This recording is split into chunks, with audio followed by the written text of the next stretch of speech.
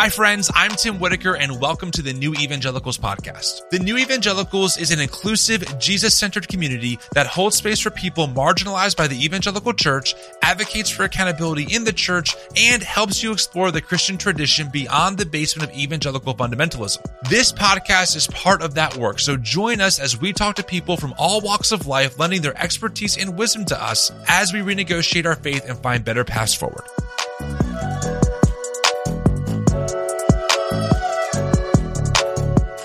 Hey, what's up, friends? Welcome back to the show. I just had such a life-giving conversation with Pastor Trey Ferguson, the author of Theologizin. We talk a lot about imagination when it comes to dreaming of a better world and theology. We cover a lot of topics. Pastor Trey is great. I recommend the book highly. We're going to do more work in the future. So yeah, thank you so much, Trey, for coming on. And I think this interview is going to be really inspiring to dream again, and that we, as people trying to find better paths forward in our faith, have to reinvigorate our imaginations of a world that's possible, that loves all of our neighbors. And Trey has some great thoughts on that.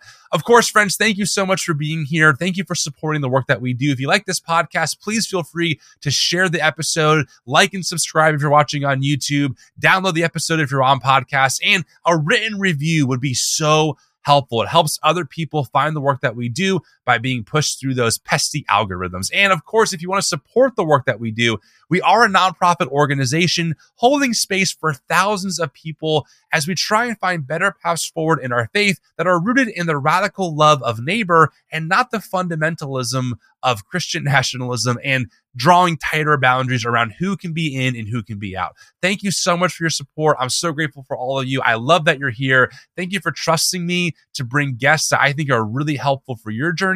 Without further ado, here's the interview. Talk to you all soon. Hi, my name is Courtney. I live in London, United Kingdom, and I am a T&E monthly donor. I'm a domestic abuse survivor and was raised with John MacArthur and purity culture rhetoric. I left my abuser in September 2020, moving from LA to southern Utah. I had been a Cali girl my whole life, so seeing the Christian nationalism and patriarchy present in Utah gave me quite a shock. During that time, I began deconstructing and making sense of my abuse and how my church upbringing and political affiliations contributed to it. It's a painful discovery that I'm still coming to terms with. I've never been a big believer in tithing, but you guys gave me a mission I can get behind. I hate that term now, but I don't know of any other more fitting. The U.S. is on a trajectory mirroring that of 1930s Germany, and if something isn't done soon to circumvent that, I worry what the repercussions would be not just for the U.S., but for the whole world.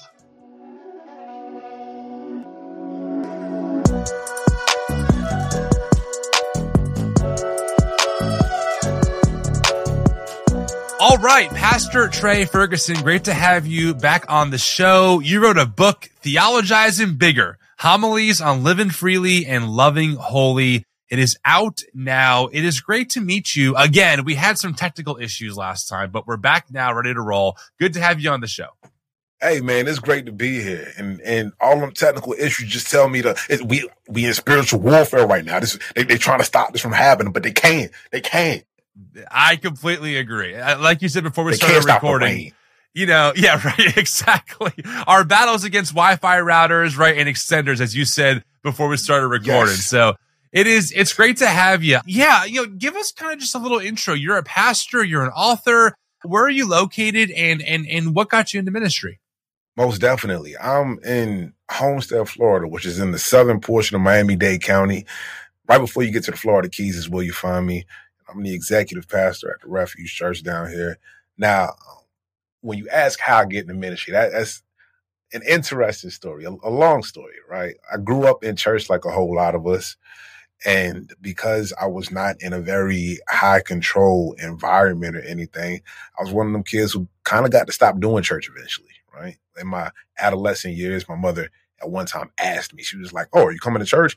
And that was the first time there was ever a question. I was like, "No," like just testing the water, seeing if it was allowed. Right. She was like, "Okay." And then she left me, right? She left me at home that day. I was like, "Oh, snap. I didn't know that was a thing we could do." And so for the next probably 5 years of my life or so, I identified as a Christian because that's how I was brought up, but I wasn't really going to church or anything of the sort. And it wasn't until I met this girl in college who asked me to go to church with her. She wasn't she didn't grow up in a church like me. She wasn't churched, to use our own language, right? But she had a curiosity about it, and she asked if I would go with her. And because I liked her, I went to church. Now, I ended up marrying her. And one of the things that came of that was me starting to go to church a little more regularly, asking more serious questions than I had during my previous stint as a child, you know. But at the same time, I had a foot firmly planted in a more secular world. I was at the University of Miami, you know, which is not a sectarian school at all. As a matter of fact, I think they have the nation's first endowed chair for secular humanism and atheism. Wow. As a matter of fact, just that's the world that I'm trafficking in. And so I'm consistently being confronted with views that challenged a lot of the things that I had come up understanding, and consistently asking questions and things of that nature. And eventually the church that I was attending at the time, the guy who was kind of over the youth ministry moved away. And I was like, oh, snap, they're going to need somebody to rock with them. Do y'all need help there? And I started doing youth ministry a little bit, and because I don't like doing anything halfway, consistently reading the Bible, consistently asking questions, and eventually I actually became a minister. I got put on a little preaching calendar every now and then. I graduated college eventually, and I went straight to seminary. And somewhere along the line, I found myself actually being in ministry and this being what I do. Yeah. Wow. In the book, I talk about that seminary journey a little bit because it wasn't exactly a straight shot from there. But yeah, we can get into some other stuff because I spent 2 hours talking about this journey itself.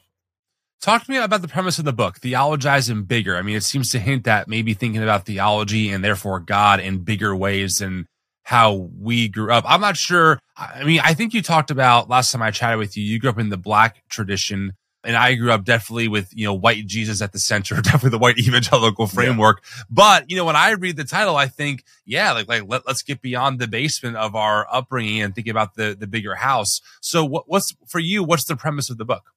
Most definitely. I think you kind of hit it on the nose there. At the end of the day, we all inherit traditions wherever we are.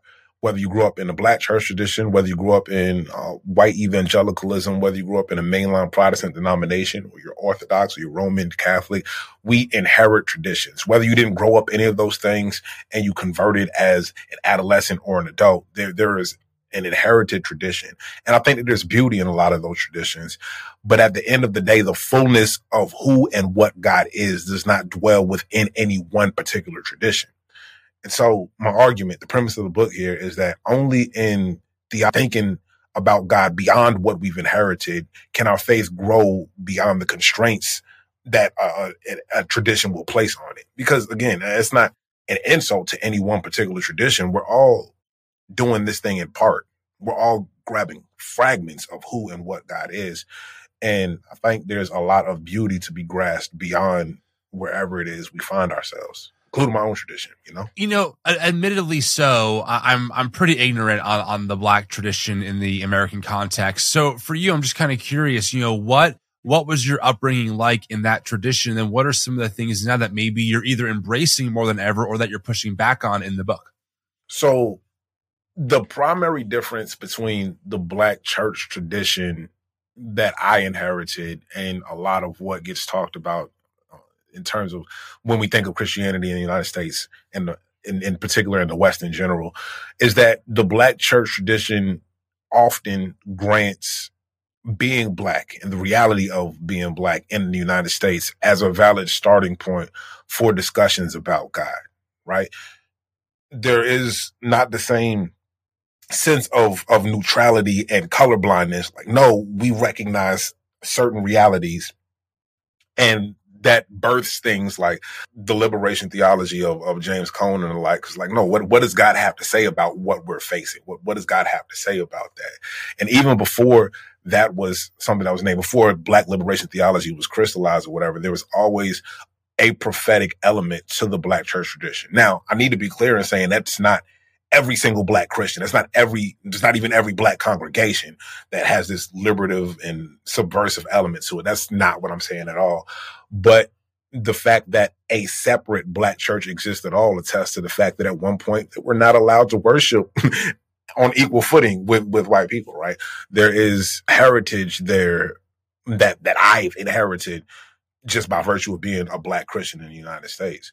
So that is something that I don't shy away from. I don't try to erase that or look past that chapter. I incorporate it in how I approach God and the things that I've inherited. When you ask about how that impacts how I'm approaching faith now and the things that I want to move beyond, what does it mean that this idea of God as a liberator, God as one who was grieved by the plight of my ancestors and desired to move on their behalf, what does that mean for other people who are experiencing marginalization or injustice in other ways, right?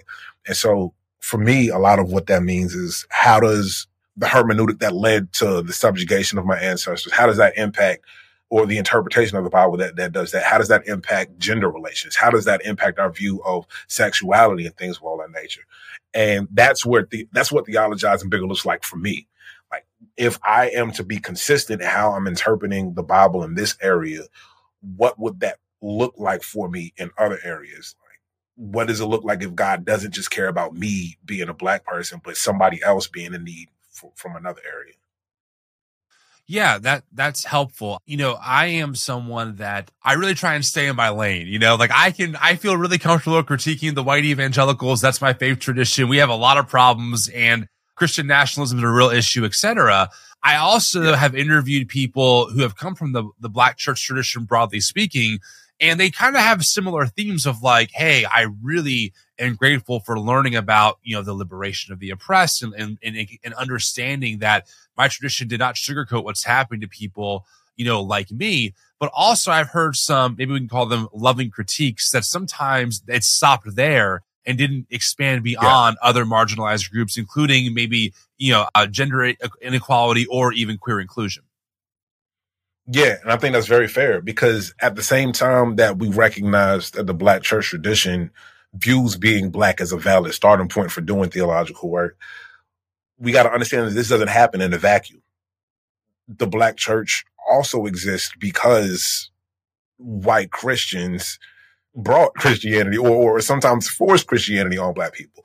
And so, like I said, none of this happens in a vacuum. There are certain things and certain interpretations that we've inherited. And if we inherit a patriarchal faith from white Christians of the time, we carry that with us. Now, the fact that we didn't like segregation and being enslaved and all of those things, the fact that changes, I think that motivated us to address these things. But I think it's perfectly fair to question whether or not we were consistent in applying that to all of the hierarchies that our faith bequeathed on us. I think it's fair to critique whether or not there's more work to do. And my argument is absolutely, like, yeah, if we can see a God who is not okay with reading the Bible in this way on these matters, then we got to be able to see a God who is consistent across the board, right? It can't, like, liberation can't look like access to the levers of power. We can't be liberated just to do to other people what was done to us. That's where I land on this. And so when it comes to being like critical of our own faith traditions, I think there's definitely a whole lot of room right there. And I honestly think that the tradition that we've inherited gives us the tools to do that. I think that there is a prophetic voice and a prophetic critique embedded within our own tradition that allows us to say these things. Yeah, I think that's really good. And I'm learning too that every faith tradition kind of has their own people calling them to account. There's a reason why I don't really critique Islam a whole lot, right? Because there are people in those spaces who are calling out their own, saying, hey, maybe some of this fundamentalist expression is really unhelpful. And also, I feel like, especially coming from the white evangelical tradition, there's such a baked in ethos of like, oh, as a Christian, I have the power to speak into things because I have like some secret knowledge of God that no one else has. And that can get, especially white Theo bros who look like me and talk like me sometimes, that can get us in a lot of trouble, right? Because we're so busy critiquing everyone else that we can't even acknowledge the massive log in our own tradition. So I think what you're saying is really helpful, and also a good reminder that, no particular group or tradition is perfect. They all have their opportunities, and that we have an obligation to push with mutuality for better ways forward that fight for all of our neighbors, so to speak. In the book, part 1, you call the Bible, and you break it down as an acronym, books inspired by life experiences. I like that. Talk to me about the Bible. I mean, I'm in the middle of writing a book that will come out sometime next year. I did a chapter on the Bible. Oh, sweet. It was really challenging because my faith tradition was kind of like this all or nothing, right? Either the Bible is the objective word of God, or we have no basis for truth. And I'm like, okay, there's got to be some messy middles here. How do you talk about the Bible in the book, and how do you view the Bible now compared to maybe how you grew up around it? Yeah, so I think for the most part, I come from a tradition that values biblicism, right? Like the Bible plays a very big role in my faith, much like it would in white evangelicalism. There's not a big difference in the ways that we approach the Bible. But I think that people who have the right intentions gave us an idea or a concept of the Bible that didn't necessarily do it justice, right? The reason that there's the acronym there is because a lot of us have heard the basic instructions before leaving Earth acronym for the Bible. Oh no, I've never heard that before ever. Yeah, but at the end of the day, that don't really make sense, right? Like what? And if you read the Bible instructions, anything that can be reasonably received as instructions make up a very, very tiny portion of it, right? We're ignoring a large part of the Bible if all we're taking from this is instructions. It's the vast majority of the text in there is not that. And so we got to deal with the fact, like you said, this is all or nothing proposition. When people say, oh, like either the Bible is all of this. And some people ask you, like, do you believe the Bible? This is a simple question. I'm like, no, it really isn't.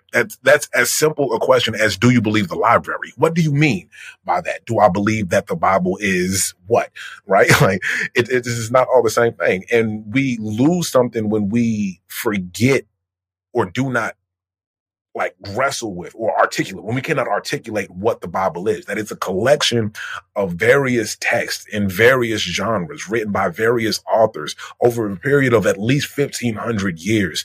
And that these texts are the text and the writings that a community viewed as sacred. And we talk about it as the revealed word of God and all that stuff, but that doesn't negate anything that I just said. And when you do that, if you look at the Bible as an anthology or a library, now you have permission to go in there and be like, okay, so what is this book trying to communicate? What is this letter trying to communicate? Is it a lesson? Is it trying to communicate emotions? Is it trying to, and all of these various things happen.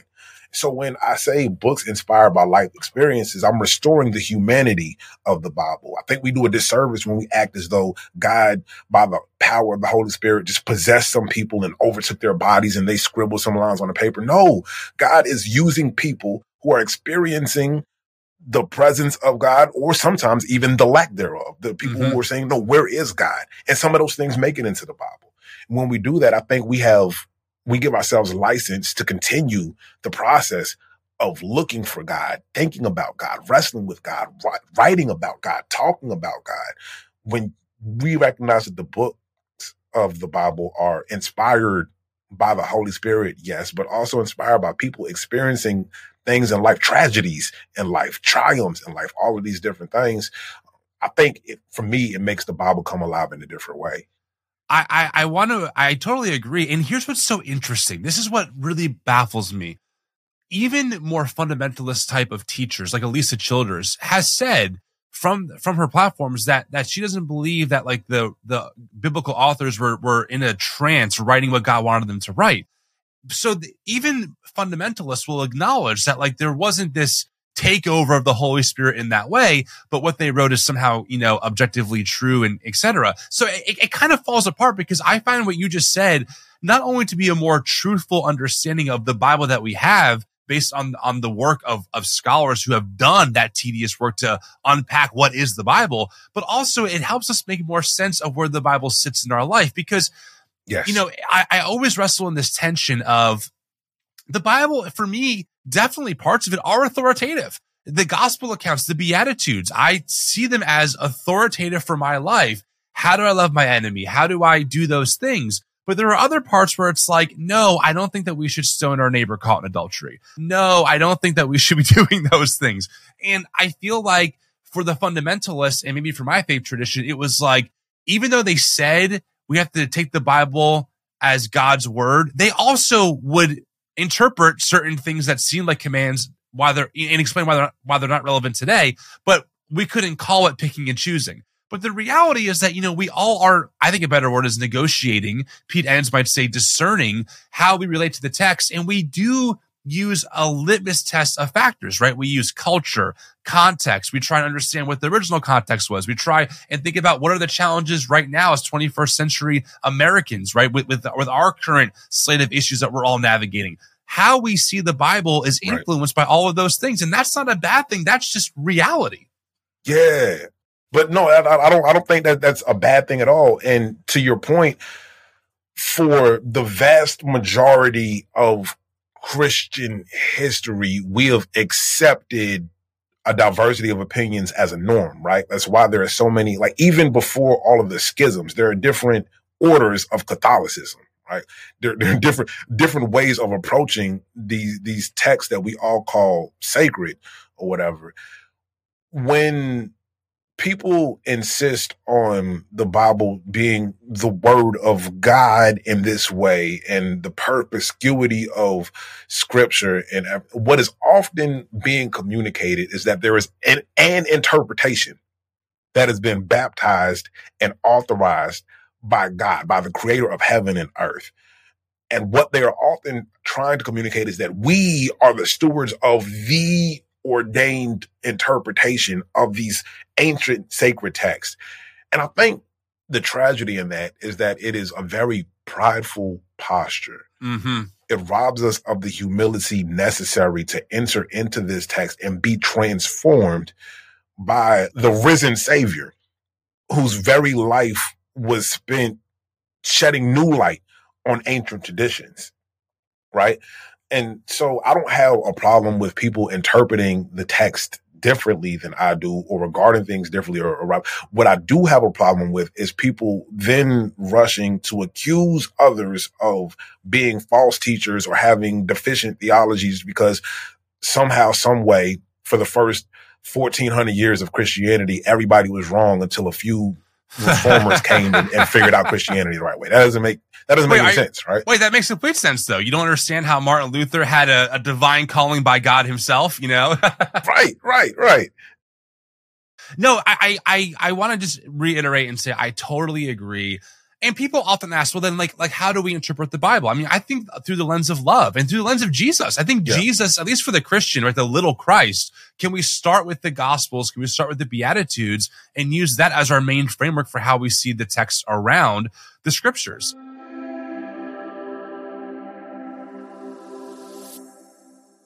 Friends, it's no secret that Christian nationalism is on the rise and threatens the rights of all of our neighbors. You also know I'm a big believer in shared values over shared beliefs, and you know that we are committed to working together with all kinds of folks to protect democracy in 2023. That's why I'm proud to let you know about the Summit for Religious Freedom hosted by Americans United taking place in Washington, D.C., April 14th through the 16th. I'm going to be there, and I'm so excited because keynote speakers include Anthea Butler, author of White Evangelical Racism, who we've had on the show before, and Representative Jamie Raskin, a vocal opponent of authoritarianism and Christian nationalism. The Summit for Religious Freedom is a big tent full of all kinds of people from different walks of life and holding different beliefs, uniting under the shared value of protecting the rights of all of our neighbors. So grab a ticket. Let's hang out and learn all about the ways we can resist Christian nationalism and protect freedom for all. Go to thesrf.org for more information, and if you can't make it in person, that's okay. You can always grab a digital ticket and join us from virtually anywhere. Get it? That's thesrf.org, hosted by Americans United for Separation of Church and State, April 14th through the 16th. I'll see you there.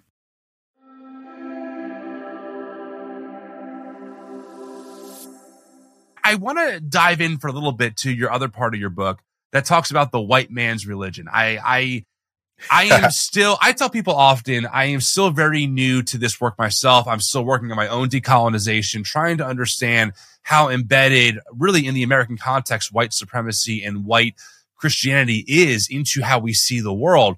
So I'm not claiming to be an expert here. I'm still reading and still learning, but I will say that I have been realizing more and more just how true that really is and how things like Christian nationalism are really fueled by a long legacy of white Jesus, so to speak, that has influenced this perspective of the text and of the tradition that some people are called to be in charge because God gave them authority, and then everyone else is underneath of them to order things rightly. How do you talk about the white man's religion in the book? Give me your thoughts on that. Yeah, I think for me, this is something like I joke about the white man's religion because in my context, when one of the hurdles that a lot of people doing ministry among Black people often face is that there are people who won't come to church because they have been taught that Christianity is the white man's religion. Mm. And the fact of the matter is, in our American context, they are not incorrect.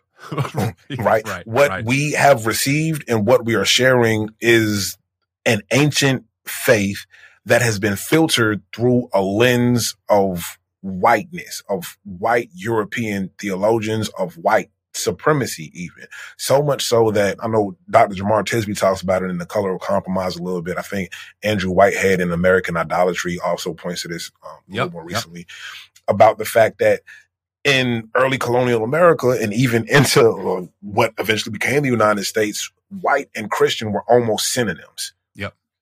And one of the things that happens as they decide or wrestling with whether or not Black people or the descendants of Africans as well as Native Americans can become Christians is now, if they can become Christians, are we still allowed to enslave them and do all of these things to them? And the problem that this presents is that as they finally decide to start allowing some of these people to become Christians or whatever, what they've set up is this paradigm in which becoming Christian means you're becoming more white. You're becoming closer to, like, you can never be there. We can still look at you and see a difference. But there's this sliding scale in which to be white is to be Christian is to be white, and to be Black or Native or anything other is to be heathen. Like that language is peppered throughout the letters and the sermons of the time and the missionary work. That much is very apparent. And we have to ask ourselves, how has this impacted the actual theology? Have we actually done the reflection necessary to rebut any claim about whether or not this is a white man's religion? Because I'm not talking about the theology of Christianity in a vacuum. I'm talking about what we have right here. All theology happens in a context, right? Religion is ultimately about the significance that we ascribe to stories, to signs, to people. And that's always going to happen within a cultural context. It's why the Christianity that is practiced right here is going to differ from the Christianity that's practiced in Istanbul, right? All of these different places. 100%. And at the end of the day, what is largely true is that the majority of Christianity that is practiced in the United States is shaped by a legacy wherein people decided that God had ordained the slaughter of indigenous populations for the expansion of the United States. The people had decided that God had ordained the transatlantic slave trade, which led to the prosperity of America. Those things, like that is what it is, right? And then the Southern Baptist Convention, which is the largest Protestant denomination in the United States, was founded for the express purpose of defending the rights of enslavers to serve as missionaries. We have to ask ourselves, what about their hermeneutic led them to that conclusion? To the extent that they were willing to split a denomination, and a denomination, by the way, that predates the Confederate States of America by about a dozen years, where the founders of the Southern Baptist Convention also served as chaplains for the Confederate armies. Those things are not coincidences. Like, these people literally laid the theological groundwork and foundation for the Confederate States of America and then outlasted the Confederacy. It's almost like as if Hydra in the Marvel universe, how they outlasted the Third Reich. It's the same thing. It's the same thing we're dealing with, right? Good way of putting it. The question then becomes, and what I like to ask people to consider sometimes is, have we addressed how the hermeneutic led them astray then, and if it has been adjusted in the present? Or did they use the same hermeneutic that led to that schism and the Civil War? Is that the same hermeneutic that led them to oppose desegregation? Is that the same hermeneutic that is undergirding biblical manhood and womanhood? Is that the same hermeneutic that is undergirding all of these things? Is that the same lens, the same interpretational framework?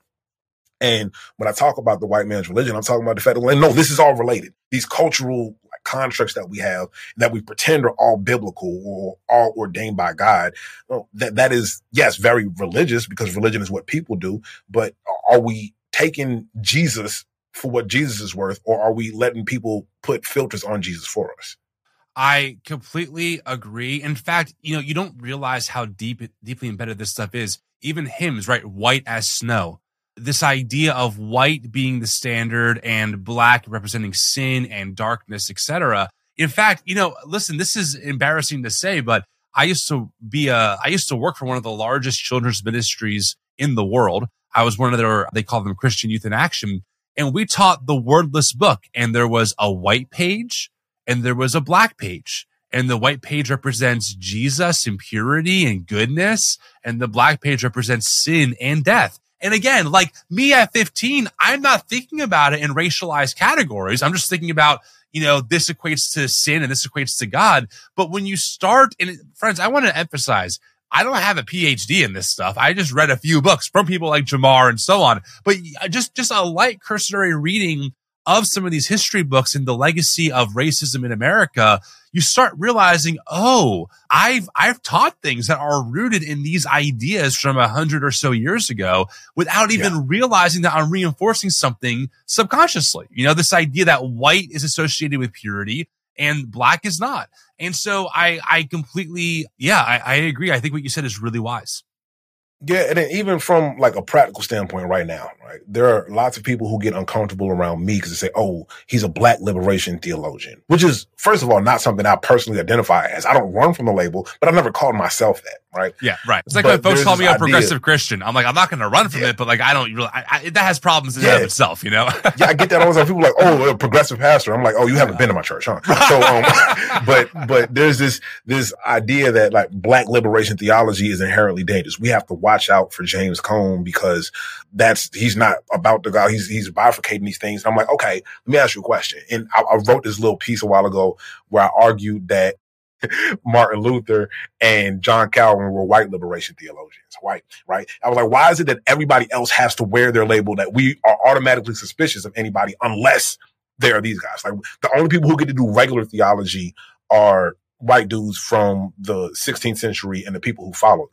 Yeah, right. Exactly. And now I know like there are people who they can name their favorite black theologians. There's two of them, right? There's Vadi Bakum and another one. And that's cool. I get it. You can name some black people who go with that, but it's only in people ignoring the fact that they're black that we feel comfortable around them.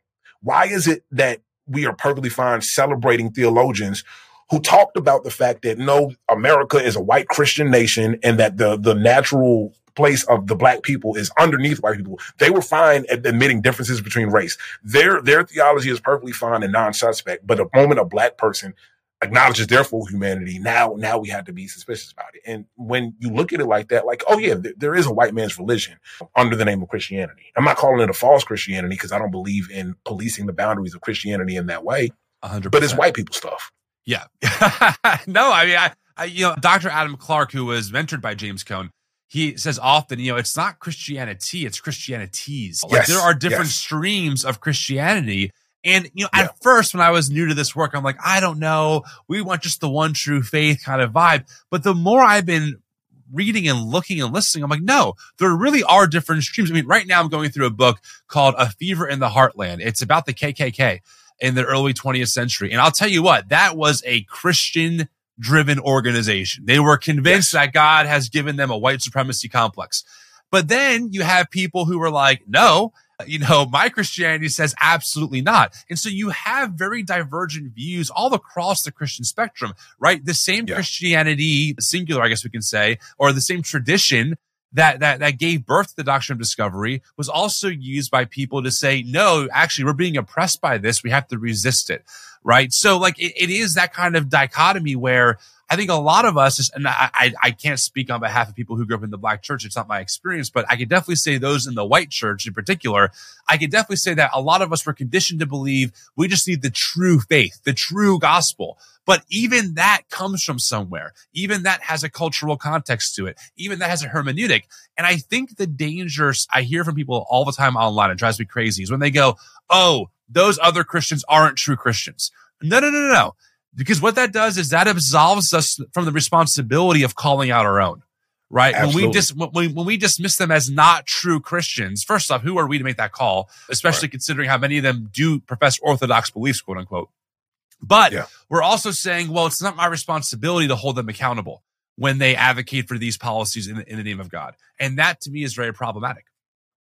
Yeah, there's also the other aspect of that. Oh, they're not real Christians. Okay, now you're doing PR, right? You're doing brand damage control, which I get from somebody who got to sell books every now and then. Like, I get that aspect, but the other thing is, who said we were supposed to do that? Right? Like, first, Jesus never says, oh, protect the name of Christianity. The 3 times that we see Christianity appear in the New Testament, none of them are in a clearly positive context. So what was actually being done is that we have somebody referring to Christians by what was in effect an epithet at the time. Now we've since reclaimed that, kind of like black people do with the N-word. But at the end of the day, why are we now policing like, oh, like that'd be like, oh, that ain't no real, right? if I were talking about who is and isn't black. Like, no, why would I be interested in policing who is and is not this thing that has meant so many different things over time? Am I going to say that the Catholic Church of the 11th century wasn't real because the Crusades happened under their watch? Right. Are we going to say, like, where do we draw the line? We have to accept the fact that Christianity or Christian, the word Christian, is an amoral descriptor. There's no morality accepted with it. It is about the beliefs that we profess with our mouths. Now, we can judge whether or not people are authentic in their profession, sure, but I don't know why we would call them fake Christians. It's not as though we have the most stellar brand throughout history. I couldn't agree more with you, 1,000%. I am just learning more and more how complicated this Christian tradition is, and we could use it as a tool for liberation or for a weapon of oppression. And God knows we've seen what happens when it's used as a weapon for oppression. You know what I mean? And so let's tie this back to Theologizin Bigger. I mean, I just love the title. I love that it invites imagination, it invites wonder, it invites dreaming of a better way forward. And again, you know, friends, maybe some of you out there are listening and you're a little uncomfortable with like, well, where are the boundaries? How do we navigate this? I understand that. Okay. I understand totally the hesitancy, but theology is a very creative, really art form in so many ways. And there's a very long lineage of Christians and non-Christians thinking about what is God like? How do we understand this God? And then what do we do as people on this earth to make the world around us better? And I think at least my expression of Christian thinking really minimized that for me. It was more about, listen, we have this tradition. These are the boundaries, and they're absolute boundaries, by the way. And if you cross them, you're way beyond saving as a Christian. But more and more, I'm like, you know, these things are way more flexible than how I understood them to be. And that allows us to have a little more of maybe one way of thinking about it for the audience is imagine a canvas that has been filled, but now zoom out and realize that there's so much more canvas to paint, right? And we can reference what's already been built upon and think about, okay, this was really great. This imagery is really unhelpful right now. And we can make new art and new ways of imagining what God can be like. So yeah, talk to me about Theologizin Bigger. Like, how do you think about that when it comes to how you view God and how you navigate that in your life? Yeah, I think you did a great job of summing it up just now. The key word here for me is always, the key word for me is always going to be imagination. And I think that is very central to this way of theologizing. The being of a theologizer is re-engaging your imagination. And here's what I mean when I say that. When you talk about all this history of Christian thinkers who have been able to think outside of where we think we have permission to go and everything, they kept their imagination. And we live in a world in which our imagination is strategically and gradually chipped away at. Think about this from the time you were a child, right? Like you have certain ideas in mind. If somebody's handing out French fries and you see somebody gets more than you, immediately you say, like, that's not fair, right? Like, no, I need this. That's not fair. He got more than me. And very soon we learn that life's not fair. People tell you like, oh, life's not fair. And so we accept certain things that go against the grain in us. And if you ask a 5-year-old right now what they want to be when they grow up, they'll give you one answer. If you ask them 3 days from then, they might give you another answer. And that's because the field is wide open in front of them. If you ask that same 5-year-old in 13 years what they want to be, then you'll probably maybe get 1 or 2 answers from them. And the field has been whittled down some, right? The things that they're able to see themselves doing have been narrowed because that's what the world does to us. It whittles away at our imagination, so much so that if you as an adult, like I'm 33 years old, I'll tell you that I spend 2 hours a day just imagining things. You'd be like, you need to get a job, like you were wasting your time. It sounds childish, right? But at the end of the day, if you have been separated from your imagination, then you will never be able to see or conceptualize God for yourself. The only image of God that you can possibly conceive of is one that has been given to you if you've been separated from your imagination. The reason that this is so critical to me is because imagination is one of the things that makes us human. If you take away that ability from us, then we get knocked down a few pegs on the animal kingdom chart, right? Like we're not that special. There's a reason that like what humans build is far more sophisticated than what the rest of the animal kingdom builds in so many different ways, because we have this power of imagination. I don't think it's a coincidence that the Bible tells us that it is humans that are made in the image of God, right? The same root words going on here, right? What if part of the image of God is the capacity for imagination? It is not until God creates, right? God sees things, God speaks things, and then they happen. And in that process, God creates humanity, and it says that humanity is created in the image of God. And then God goes and gives the humans the ability to steward this creation. And I think that as we are separated from our imagination, we are dehumanized. That's part of what death looks like. That's part of what happens in the garden when they listen to the serpent. They're separated from their imagination. We're slowly dehumanized. And if there is anything that happens tangibly in the process of salvation, it's this rehumanization element wherein we are reunited with our imagination. I'm not making this up, right? Jesus has a whole conversation with Nicodemus where he says that in order to see the kingdom, you must be born again. We got to hit the reset button on this thing called life, right? Like you have to see, Jesus says that the kingdom belongs to such as these. And he talks about children. It says, unless you see the kingdom with eyes like these, like you won't get it. Because it's the children who have the relevant imagination. They can see the fullness of what God is doing in ways that we can't because we've been so constrained by the hardness and the cruelty of the world around us, right? And so when I'm talking theologizing bigger, no, this is a process in imagination. If it were not for the traumas that we've been through, if it were not for the things that we've seen in the world that have robbed us of faith in our fellow human beings and the faith in their capacity to love and to thrive in all of these things, what might we see as possible? Where might the love and power of God lead us if we hadn't seen all of these other things? That's part of what happens in salvation. We can't be conformed to the patterns of this world. We need to renew our minds, right? We have our minds transformed. Romans 12:2, that whole passage right there. A lot of this for me is about our ability to imagine who and what God is and what God is doing right here and now. What is up? This is Trip from the Homebrewed Christianity podcast, and I am pumped to tell you about Project Amplify. That is something that the new evangelicals are up to. It's a new endeavor. And guess what? I've been a longtime supporter of T&E, and when I heard about Project Amplify, I'm like, oh, junk. That sounds great. Why? Well, when Christianity shows up in the public square, I usually have a hard time associating its content with, I don't know, what Jesus said and did and endured and testified to in the one he called Abba.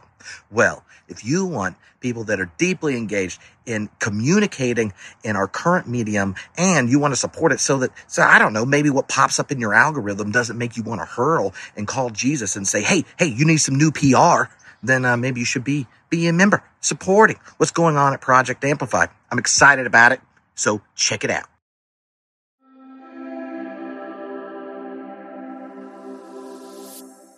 You know, I'm thinking about my conversation with John Dominic Crossan last year, and he said something that just changed my life. He said, metaphors create reality.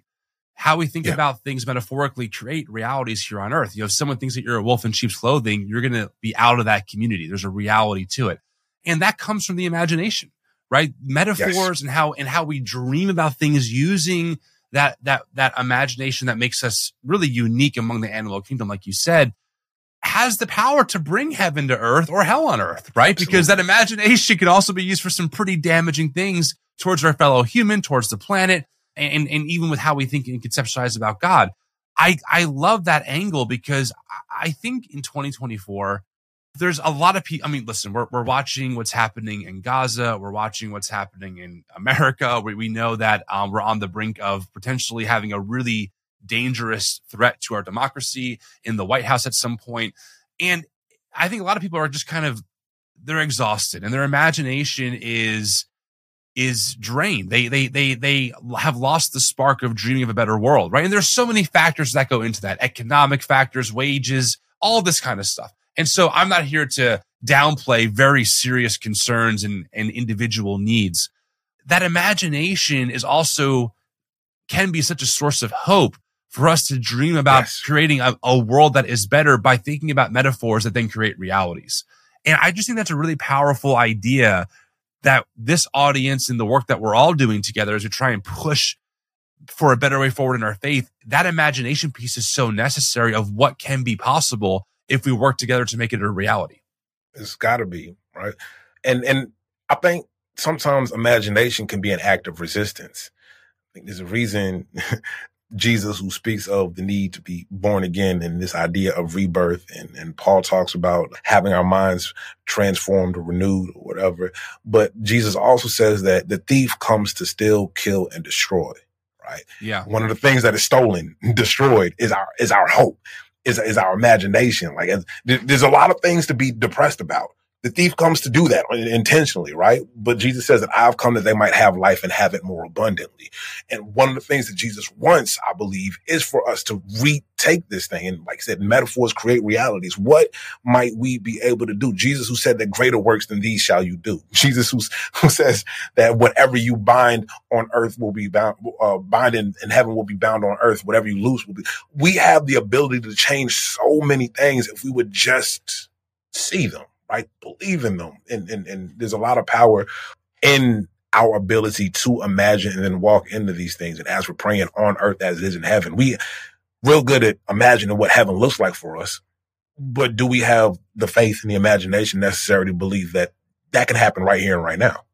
Yeah. And I think the biggest challenge for me in that process is not dehumanizing people who seem to want a different kind of world. It just seems like there are people out there who really are convinced that God's calling on their life is to minimize the rights and well-being of others, so that way they're in control. And it's a real, and maybe this is a great landing place to get your final thoughts on this, but there's a real fine line for me between doing everything I can to oppose that political agenda and the laws and even the cultural framework that say X person isn't welcome here, X person has to be, minimized and dehumanized, versus trying to think about, well, how do you change the minds of those people if you can, right? Because they're still humans. I don't want to engage in the same level of dehumanization that they engage with. And I want to invite them to use an imagination for a better way forward.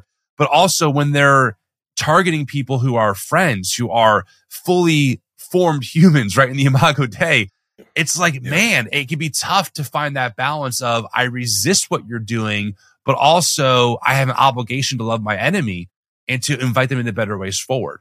What's your thoughts on how we navigate that going forward?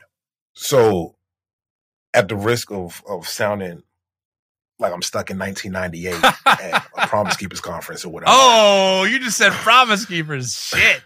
The question I got to ask in a situation like that is, what would Jesus do? Right.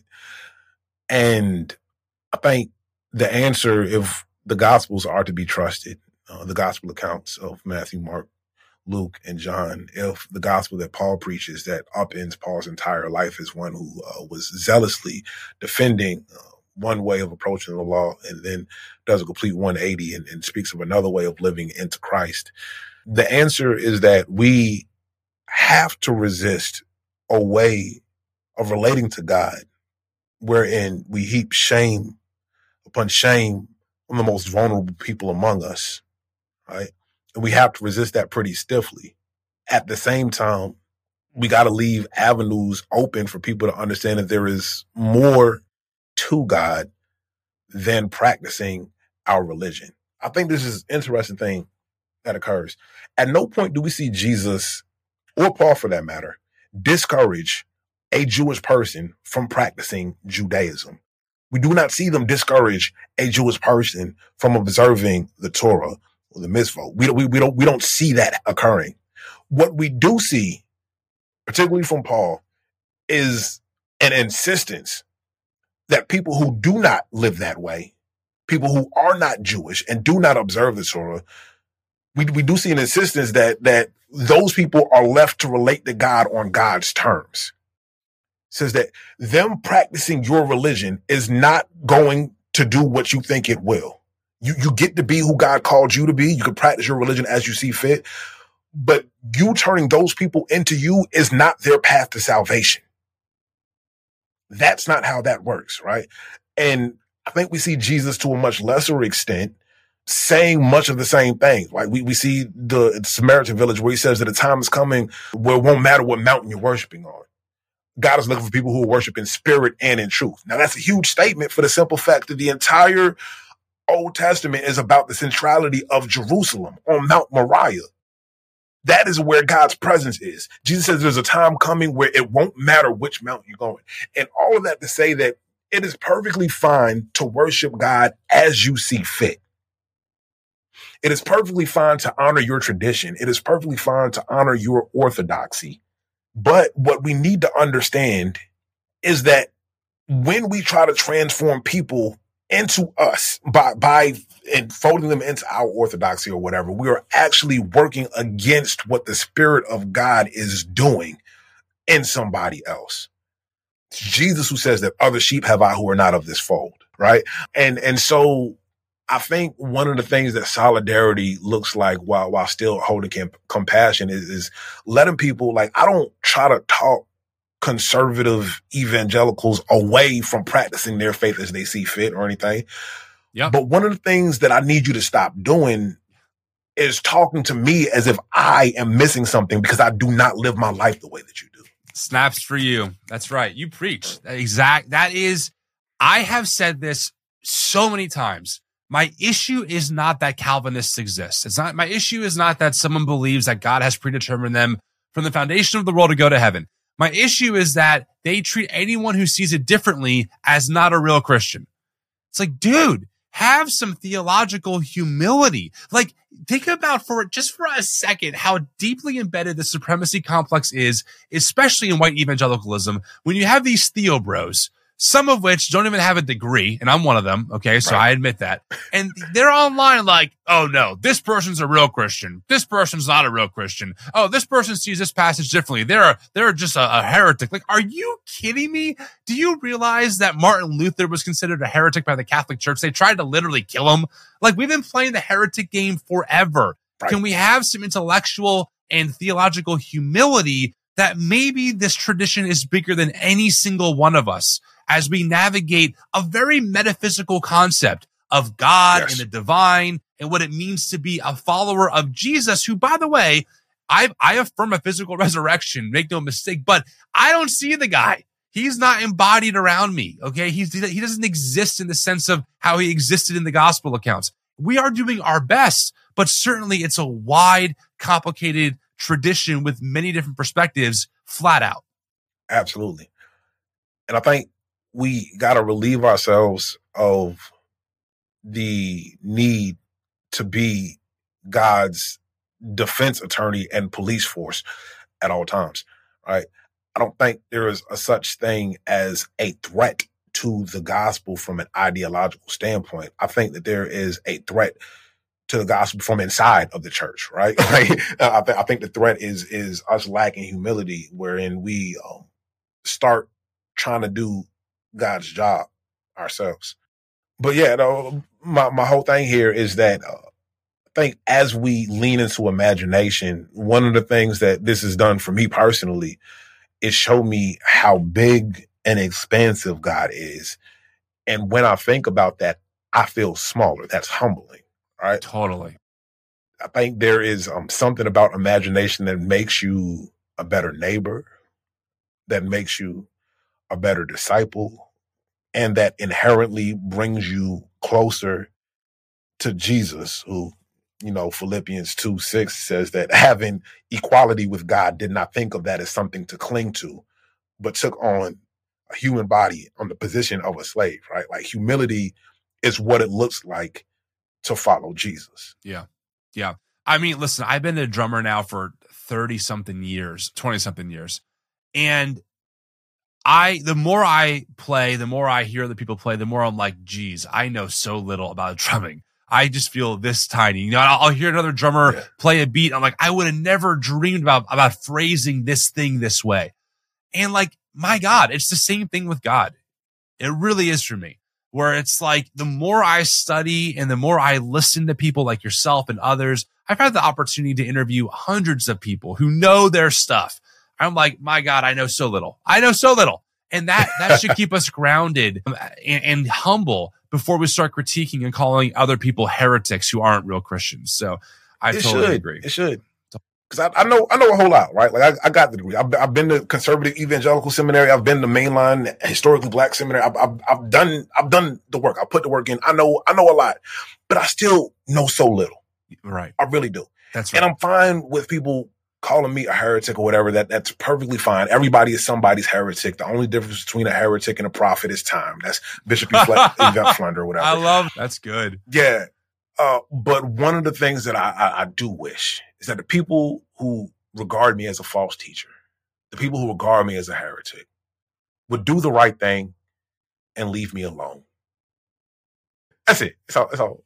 We can experience shalom if you would just stay over there. Right. That is that's a perfect note to end on. Leave us alone. Pastor Trey Ferguson, the book is Theologizin Bigger, Homilies on Living Freely and Loving Holy. Great to have you on the show. Let's keep in touch. There's a lot of work to do together as we help people find better paths forward in their faith, rooted in the inclusive love of Jesus for all. It is great to have you. Thanks for your time. It means a lot. Where can folks find you? Do you have a public presence? Are you on Threads or Instagram, TikTok, etc.? I'm everywhere you can find people. The best place to find me is at PastorTrey05.com. As all of my social media is linked there. I'm on Threads. I'm never calling it X. I'm on Twitter. I even got a Facebook page. I didn't like that place, but it's starting to grow on me a little bit. I got a Facebook page. You can find all of that there. You can find my Substack, the co-host of the Three Black Men podcast. I'm the host of the New Living Translation podcast. It's a bunch of different places that you can find me. You can get regular content from me, and you can find all of that at PastorTrey05.com. Love it. Pastor Trey, great having you. We'll talk again soon. Thanks for your time.